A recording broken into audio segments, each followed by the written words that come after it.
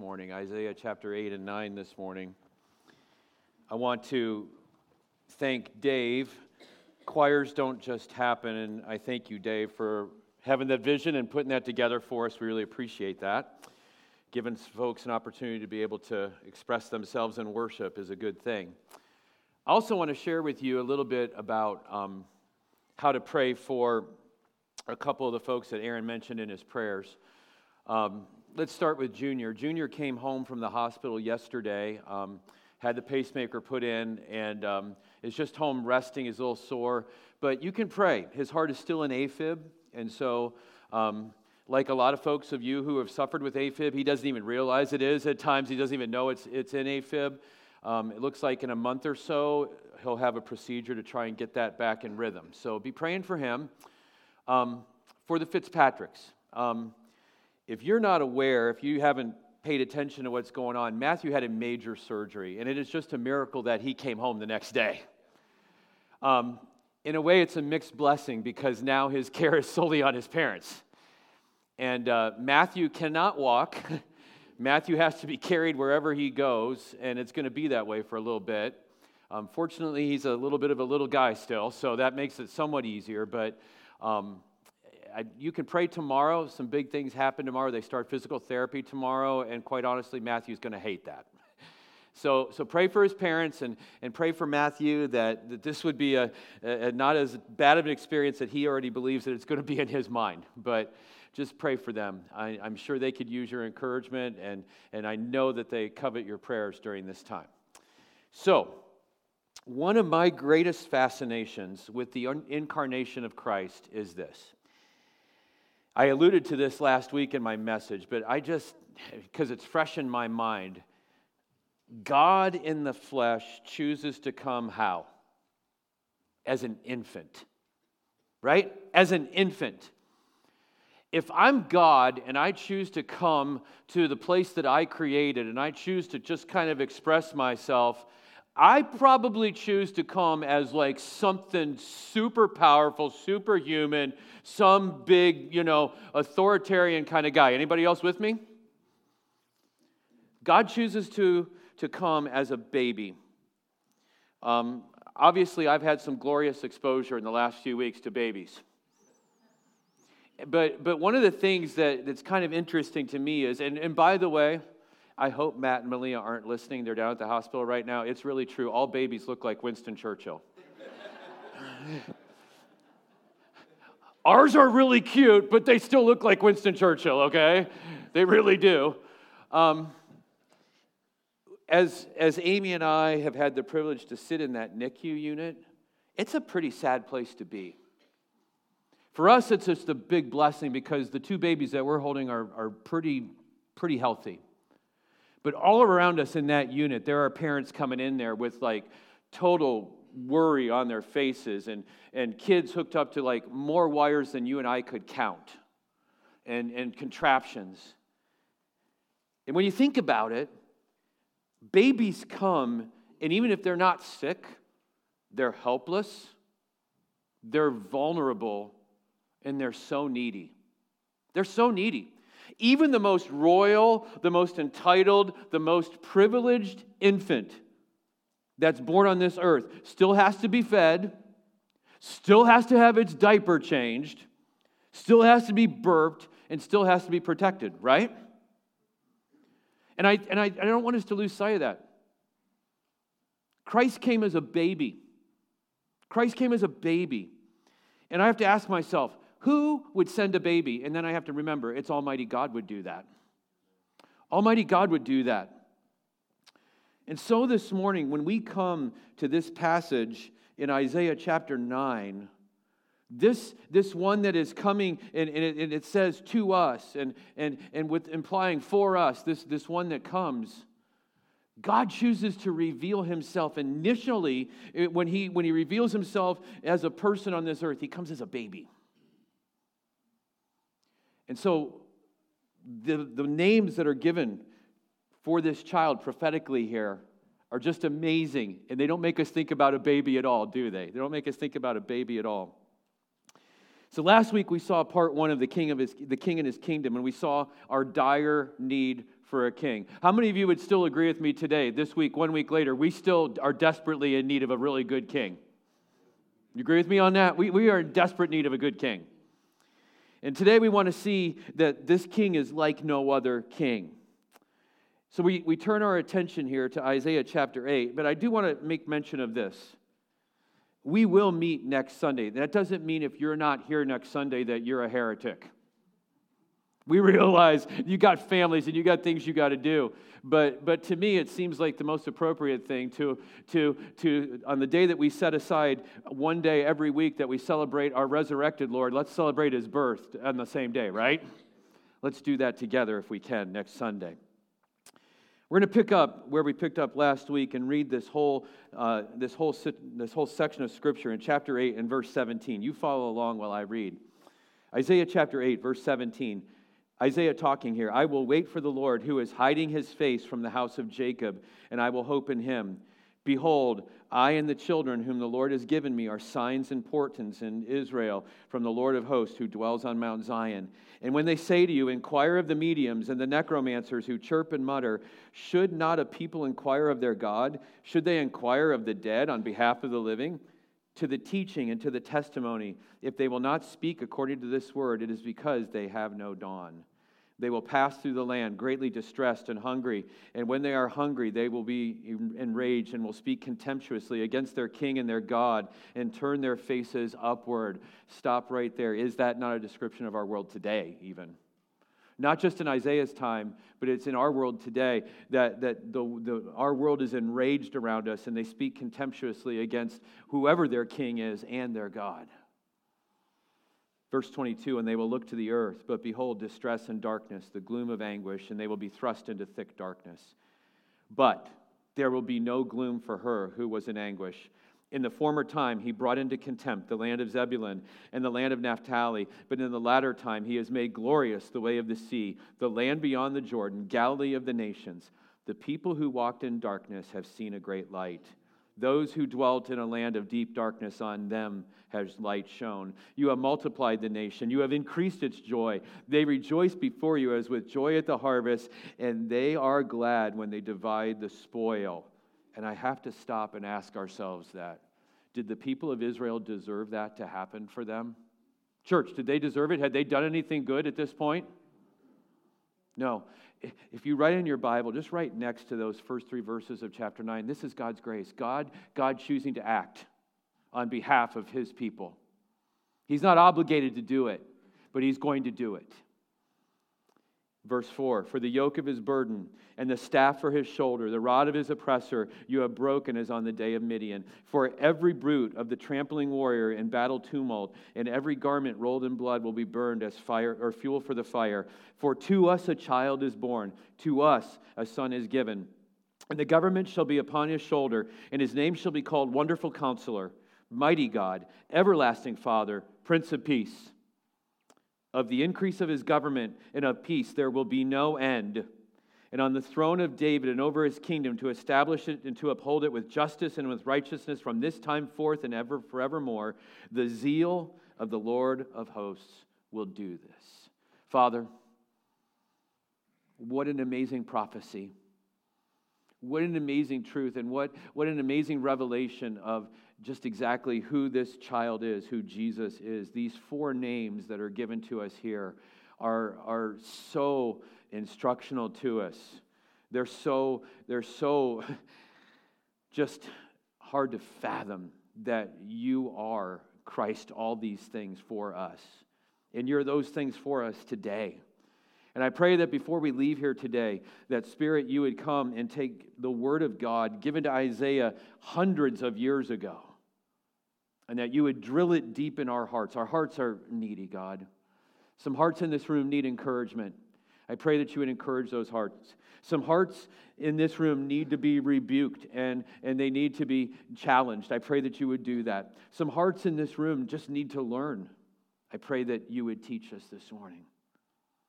Above all, when we leave here, may we be able to just in unison say, what a great Messiah, what a great Savior we have in Christ. And I ask this in Jesus' name, amen. What I want you to see, first of all, in verse 6, and we're just going to hone in on verse 6 this morning. What I first of all want you to see is this king is for all. This king is for all. You notice it says, to us a child is born, to us a son is given. That's a broad term, and this king is for all. I don't know how many of you are kind of people who pay attention to the royalty in England? Any of you? Stick your little pinky out when you do it. Put your little nose in the air a little bit, like, give me a little royal wave. Earlier this year, we witnessed the death of Queen Elizabeth. And I don't know about you, it was a spectacle, was it not? It was a spectacle. I mean, it was as purely British as you can get. So provincial, right? And it seemed like it was everywhere, and it seemed like for like a 2-week period, it was like, don't even bother turning on your TV because it's going to be the Queen somehow, some way. Even your favorite sitcom or your favorite drama, somehow the Queen was going to be in there, right? I heard her referred to several times post-death as the world's monarch. The world's monarch. And I get what they were saying. She was well loved all across the world. But I'm guessing the people in China did not think she was their monarch. I'm guessing a lot of folks in Africa did not think that she was their monarch. And I get it. She's well loved and respected, but honestly, Elizabeth was not queen of the world. There's only one world's monarch, and this is the one that's being prophesied about here. There's only going to be one true ruler. There only is one true ruler over the world. There is only one true sovereign ruler over all. And that's who's being prophesied about here today. And notice it says, to us, a king for all, for you, for me. But as Isaiah writes this, he has something in mind that maybe you and I can't connect that dot, and I want to help you connect that dot this morning. Because he is referring back to something earlier in this prophecy. In my Bible, it's just one page back, and it's a really familiar verse. You know it. And go back with me to chapter 7. In chapter 7, in verse 14, we have this prophecy given, and Isaiah is connecting these two prophecies to the same person with the language he uses. And he says in verse 14, therefore the Lord himself will give you a sign. Behold, the virgin shall conceive and bear a son in his name, and call his name Emmanuel.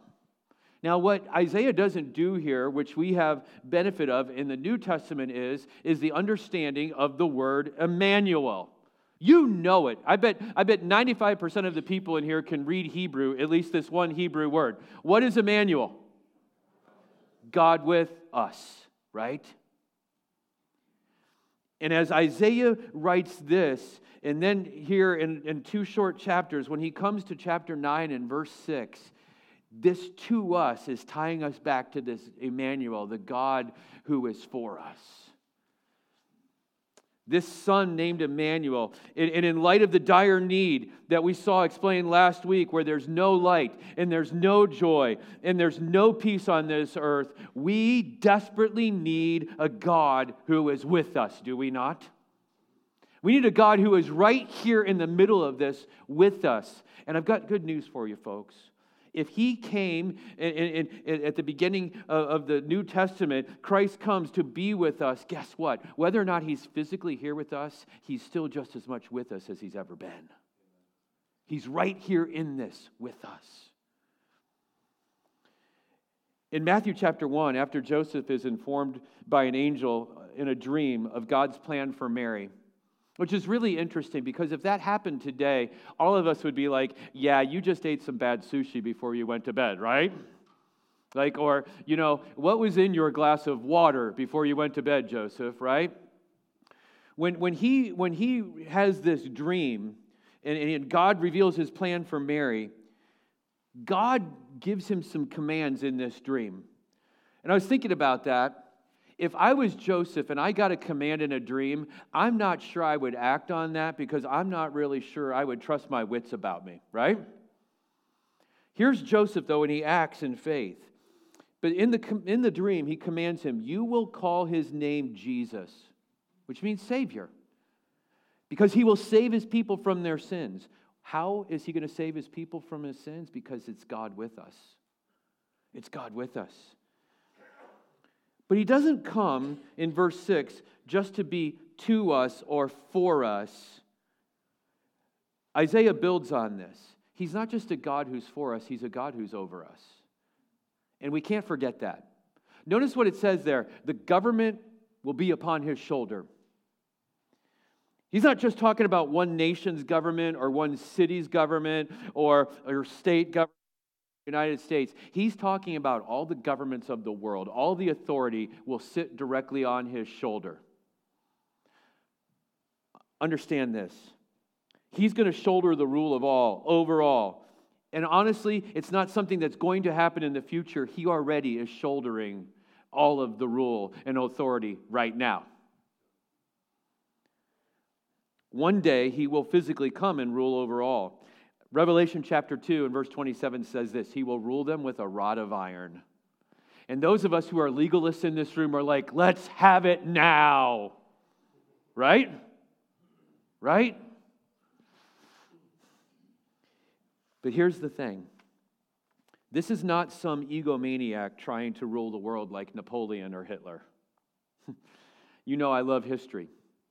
And when you read history and you read about the background of men like Napoleon and Hitler, it's just kind of scary. And you wonder how many other people are being raised that way in the world that we live in right now. That's not who this king is. This is a king who's not looking to be a tyrant. This is not a king who's looking to destroy people's lives. This is not a king who's looking to just be on an ego trip and make everybody just bow before him because he absolutely needs their adulation. Our God needs nothing. Our Savior needs nothing. He is everything. And so we want to see that this is a king like no other. And the way that Isaiah does it, as it's been inspired to him by the Holy Spirit, is to describe this king in 4 names. And I want you to think about yourself for a second. And this is not some cute little Facebook quiz thing, where they're trying to steal your information and then give it to people who will do nefarious things with your bank account, okay? Which, by the way, that's most of what Facebook is, if you didn't know that, okay? It's people trying to get your information and harvest it and use it against you. Like, Merry Christmas, Pastor Dan. I want you to think about yourself for a second and come up with 4 names that would describe you. Some of you, I'm looking at you and I could come up with names, but I won't mention them publicly, okay? And you could do the same for me, right? But think about that. What 4 names would you use to describe yourself? And then what you're going to find out is you can't come up with 4 names that just describe just how great you are, right? Or that describe your personality or who you are. But these 4 names sum up our Savior in a big way, in a complete way, in a holistic way. He begins here with Wonderful Counselor. Wonderful Counselor. And that can be taken 2 ways. And either way you take it is not a wrong way to take it. It can mean what? It could be this way. He is a wonder of a counselor. He's an amazing counselor, or it can mean this: he counsels wonderful things. Are those both descriptions of our Savior? Those are. So either one that we would choose to interpret this way is not a wrong interpretation because they both describe King Jesus. That word wonder means extraordinary. It means that it's hard to understand. And I love that because here's why. A lot of life is hard to understand. Anybody else with me on that? A lot of life is hard to understand. I don't understand, from a really negative point of view, I don't understand how people can murder babies right up until their birth. I don't get that. I don't understand how they can murder anybody, for that matter, but to murder these babies right up at the point of birth. I honestly believe there's a hotter part of hell reserved for those people. But on the other end of the spectrum, I can't fathom this. And I've been criticized for saying this, but I will still say it to this day because I can't fathom it. I can't fathom how God in His love would choose to love someone like me. I don't get it. Why would He choose me before the foundation of the world to set His love upon? I don't know. But He did. That's the record of Scripture. And so, There's so many things that are hard to understand. And there are times that we as human beings, we get in the Word, and we have well-intentioned thoughts, and that we are trying to solve these mysteries. And sometimes we have to come to the end of ourselves and realize, this is too big for me. I can't get it. I have to trust the one who understands this perfectly and completely. And we have a wonderful counselor who understands the extraordinary, the hard to understand. That word counselor means to advise. And what it emphasizes is he advises based on a purpose or a plan. Now, I want you to think about this. When you and I go to a counselor, counselors, whether you go and pay a professional to counsel you, or you come and you sit in your pastor's office that is decorated with chairs that are too big and eagles everywhere and books all over his shelf that you're like, there's no way he's read all those, and that is totally true. I mean, I flex with my library, okay? It doesn't mean I read it, okay? It's all there for parents. No, most of that is just reference material, okay?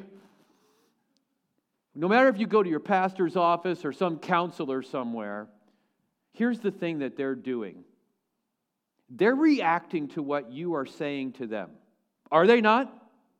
They are reacting to what you're saying. They are responding to something that you have said. They're responding to a feeling that you have. They're responding to something that's going on in your life, and they are reactionary to that. Some are really good. Some are not even worth the offices that they're sitting in. But when you go to the wonderful counselor, you are going to the one that from the beginning had a plan. And he knows exactly how you fit into that plan. And he can advise you with expertise like you and I cannot believe how you fit into the plan and how you should respond to what he's doing in your life. Isn't that an amazing thing? Which is why, and this is free, when you go to seek counsel from somebody, go to somebody who's going to point you to the wonderful counselor. If you're going to go to a counselor that's going to give you a lot of what they think, they're not worth it. You say, but they got a lot of letters behind their name. Yeah, well, they just overpaid. All they needed to do was pick up the Word of God and become proficient with that. Because we live in dark days. We live in days that are growing darker. And we need someone who understands what the plan is. Do we not? I don't know about you, but every once in a while, I trust GPS to be my plan. Anybody else trust GPS? I long for the days when you could go into a gas station and buy a map. You go in there and ask somebody for a map, and it's usually some kid behind the counter that's like, what? You know those things of paper that fold out. Like, what? Like, get out your phone. There was some time not too long ago, I was following GPS, and it literally got so screwed up, it got me in the parking lot of a shopping center and just kept me going in circles. I'm like, you're stupid. And then I thought to myself, I'm dumb because I'm listening to it. Who's the stupid one here? And a lot of times when it comes to man's wisdom, we're following a GPS that is just taking us in circles. But we have a wonderful counselor who has heavenly wisdom from an all-knowing one who promises to do this with his counsel, to work all things together for good and for his glory. He's a wonderful counselor. Secondly, he's the mighty God. He's the mighty God. Mighty God, that's easy to understand, right? All-powerful one. I want you to keep your finger here, and I want you to go back. This is not the first time this name has been mentioned. Go with me to Deuteronomy chapter 10. Deuteronomy chapter 10.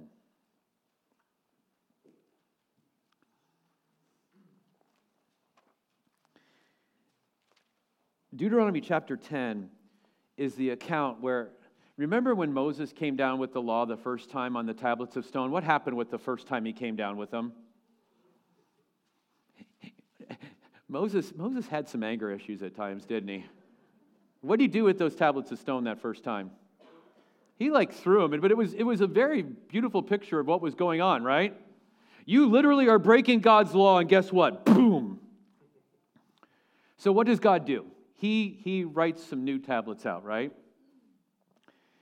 And so as we move forward in the chapter, we come down to verse 12, and God says now to Israel, and this makes sense to us now because we just saw this a few weeks ago in talking with Abraham. He says to Israel, his chosen people, circumcise your heart. You circumcise your heart, right? But as you move forward, you come down to verse 17. He describes who he is to them. He says this, for the Lord your God is God of gods and Lord of lords, the great, the what? The mighty. The mighty. This isn't the first time that Israel has heard this directly, but now it's an association with somebody else. It's not an association with Yahweh, the great I am. It's an association with this king who's going to be born, this one who's promised, this Jesus. And what this is clearly an identification of the promised king. Jesus is not just some special being from outer space. He is God himself in the flesh. Amen. He's the mighty God. Make no mistake, this is the promised one. And when he shows up as a baby, this is the omnipotent, all-knowing, all-wise, holy God in the flesh. John puts it this way in John chapter 1 and verse 14. The Word, the Logos, if you will, the book that reveals who God is, the Word became flesh and he dwelt right among us. And he goes on to say, and we have seen his glory. Think about this, moms. You look at your little babies when they're first born and you think they're all glorious, don't you? You don't think your babies look like Winston Churchill, do you? Other people do, but you don't. And you think it of other people's babies, but not your own. It's okay. It's the way God wired you. When Mary first took Jesus and nuzzled him in close, and she looked at his face for the first time, she was looking at the glory of God. The glory of God. Unlike any other baby who's ever been born. The word mighty implies a strong warrior, one who will fight for his people, one who will be victorious overall. Make no mistake, this King Jesus is not a king where his reign is in doubt, whether or not he's going to be able to overcome the wicked one. It was announced when he was prophesied that he would come. He is the victorious one. We see him pictured this way in Revelation chapter 19, don't we? We see him in Revelation. In fact, let's just look at it this morning. Revelation chapter 19, this is how he's pictured in the scriptures. This same baby king that's prophesied about in Isaiah chapter 9, this is what he looks like by the time you get to the end of the book. Revelation 19, verse 11, then I saw heaven opened, and behold, a white horse. The one sitting on it is called Faithful and True, and in righteousness he judges and makes war. His eyes are like a flame of fire, and on his head are many diadems, which signifies the fact that he is the world's ruler. He has all the crowns. And he has a name written that no one knows but himself. He is clothed in a robe dipped in blood, and the name by which he is called is the Word of God. And the armies of heaven, arrayed in fine linen, white and pure, were following him on white horses. From his mouth comes a sharp sword with which to strike down the nations, and he will rule them with a rod of iron. He will tread the winepress of the fury of the wrath of God, the Almighty. Sweet little baby Jesus in a manger is coming to tread out the winepress of the wrath of God.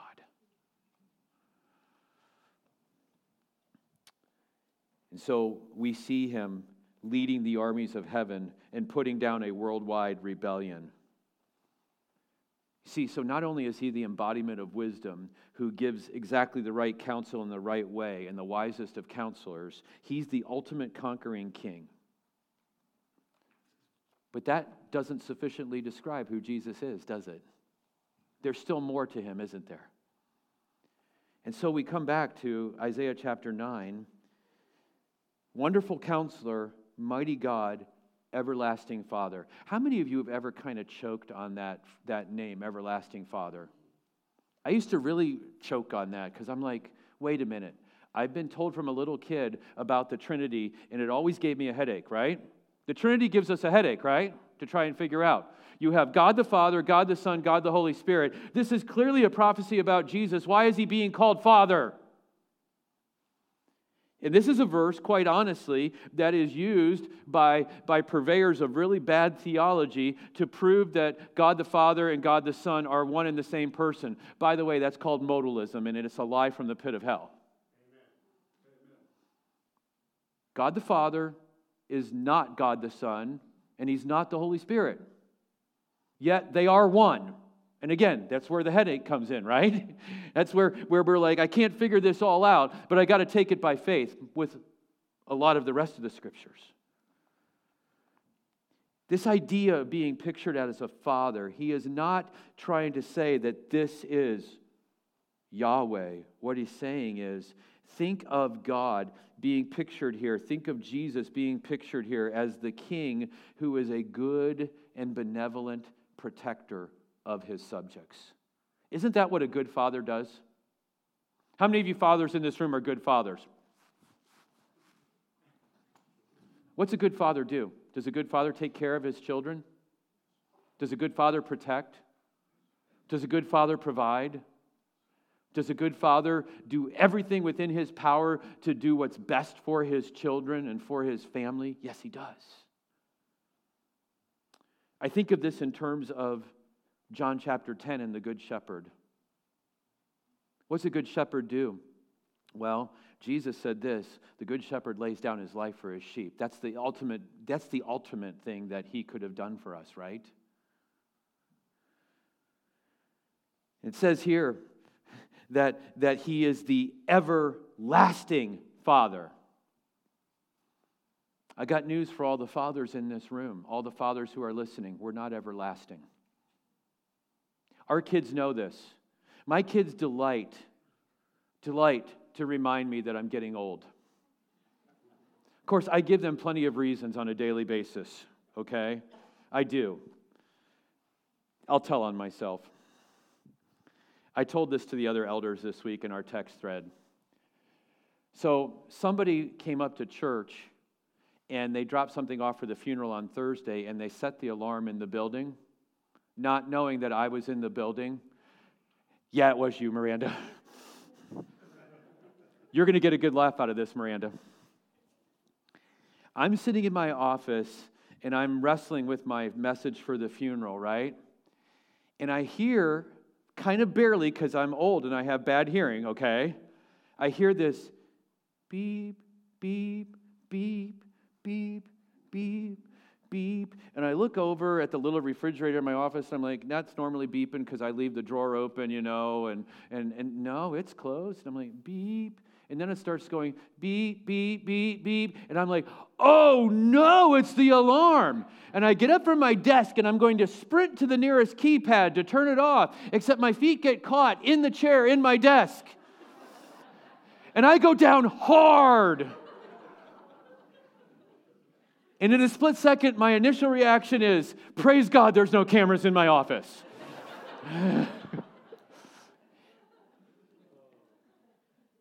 Merry Christmas, Miranda. I did get the alarm turned off in time. I'm not everlasting. I'm old. I'm falling apart, literally. Yeah. What we have here is an everlasting Father who's not falling apart. We have King Jesus who is just as young and powerful as he ever was and will be. And he is actively at work like a father to care for his people. And what a comfort that is when we live in dark days, is it not? When you think about the incarnation of Christ, yes, He came to reveal the Father to us, but did He also not come to convey who the Father is and to come and care for us? The ultimate act of care was demonstrated when He went to the cross and died for us. That is care. That's love.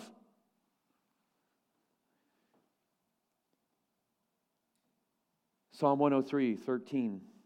As a father shows compassion to his children, so the Lord shows compassion to those who fear Him. Do you need a little compassion in your life? I do. We have a Savior King who is an all-compassionate King as well. And He's finally the Prince of Peace. The Prince of Peace. We talked a lot about last week about how He brings peace. But think about this. This one who is excellent and wonderful in His counsel. This one who is the mighty God, who no force that can be contrived on this earth can even challenge at all. This one who is the everlasting Father who cares for us, He is also our peace.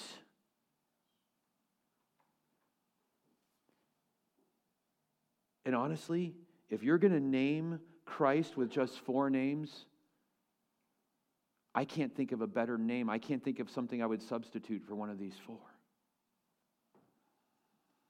His first advent, coming to earth, brought us peace with God. His second advent will bring peace on this earth. One of the themes of Christmas carols is this, and I think a lot of Christmas carol writers kind of got their theology a little bit askew because they were thinking that it came with His first advent is this idea of peace on earth, goodwill towards men, right? And because we hear the angels say that, right? And they interpreted it to be the fact that Christ came and that eventually, because of His first coming, there will be peace on this earth. And all we know is this, that from the time of Christ's coming, even when Christ came on this earth, was there peace on earth? Absolutely not. And has it gotten better or worse, church? It's gotten worse. In other words, there's a prophecy still to be fulfilled. There is coming a day when Jesus will come, not as an infant, but as a conquering king, and He will completely bring peace on this earth. So you say, what does this mean for all of us, PD? What does this mean for all of us? Just a little Christmas message to make us feel good? Well, what it means is this. This morning, if you're not the child of God, you might be tempted to think, well, He's not my king. I don't need Him as my king. Then that would be misguided thinking. Whether or not you take Jesus as your king, He is your king. Because if you're sovereign over all, you're sovereign over all. And whether or not you want to accept or own Him as your king, by not being a loyal, submitted subject to this king, you are an enemy of the state. That's not a great place to be, is it? But the good news is, He came so that you might have peace with God. He came so that you don't have to be an enemy of the state. He came so that you might be reconciled to the Father. And He took the penalty of your sin. He took the penalty of my sin on Himself when He died on the cross.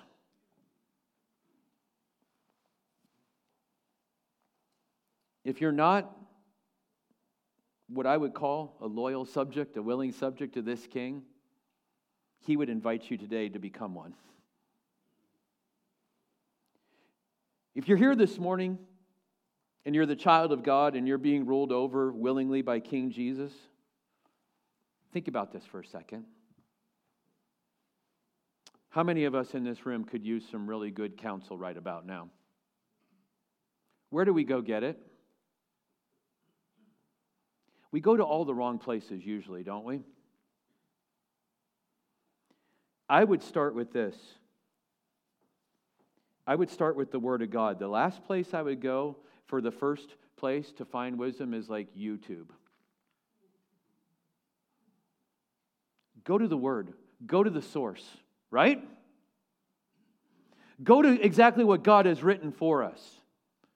And here's the thing that I think we need to be reminded about, church, is this. You're like, well, I'm not skilled in the Word of God. Honestly, how many of you in this room are just like, the Word of God sometimes intimidates me because I don't understand it? How many of you are that way? I'm that way. And I have to be reminded of this. Yeah, but I've got a foolproof thing working for me, and you do the same thing as well. If you're the child of God, who dwells within you? The Holy Spirit. You know what's promised about the Holy Spirit? He will guide you into all what? Truth. The other thing you got going for you is that you're a part of a church. Are churches perfect? Churches, though, have elders and leaders over them. Are they perfect? No. But what are they tasked with? Are they tasked with helping you to understand the Word? Is that what they're tasked with? Yeah. You don't need a bunch of books. They just look really impressive in an office. Trust me. They're just a flex. That's all they are. You need the Word of God. You need the one book. You have a wonderful counselor, and he's at your fingertips. He's even on most of your smartphones. Is he not? Yeah. You just put it on there so people think you're a really good Christian. Got the Bible on my smartphone. Don't know how to use it, but I got it.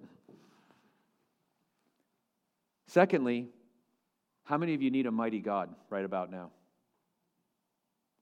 We have one in King Jesus. One who triumphed over death. If he can triumph over death, can he deal with the big issues in your life and even the little ones? You bet your life he can. We need someone who will care for us, and we have an everlasting Father. How many of you get worried?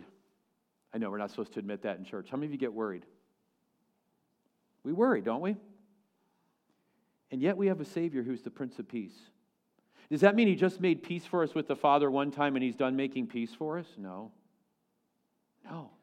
He still is actively at work to bring peace in our lives. And quite honestly, that's all we need, those four things. Right? That's all we need. So when you return your husband's Christmas presents this year, you can say, PD said we have all we need. You do that, don't you drag me into it. I will give you some wonderful counsel. We have all we need. We lack nothing. And it comes in the person of Christ, our Savior. Would you join me in prayer this morning?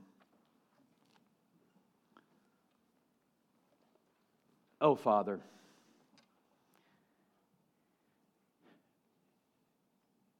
we think of Christmas time as all this time of gift giving and Christmas trees and all this stuff, and in many ways I know we've skewed it from what it really is. But ultimately, the first Christmas was about you giving to us a gift that is beyond compare. Sending Jesus as a baby, but sending him as a king. And I am so thankful that this king rules and reigns, that this king is our wonderful counselor, that this king is the mighty God, that this king is the everlasting Father who cares for us, and that this king is our Prince of Peace. We praise you this morning, King Jesus. We pray for those in this room or who are listening online that have not submitted their hearts to his rule and reign. May today be the day that they do so. In Jesus' name, amen.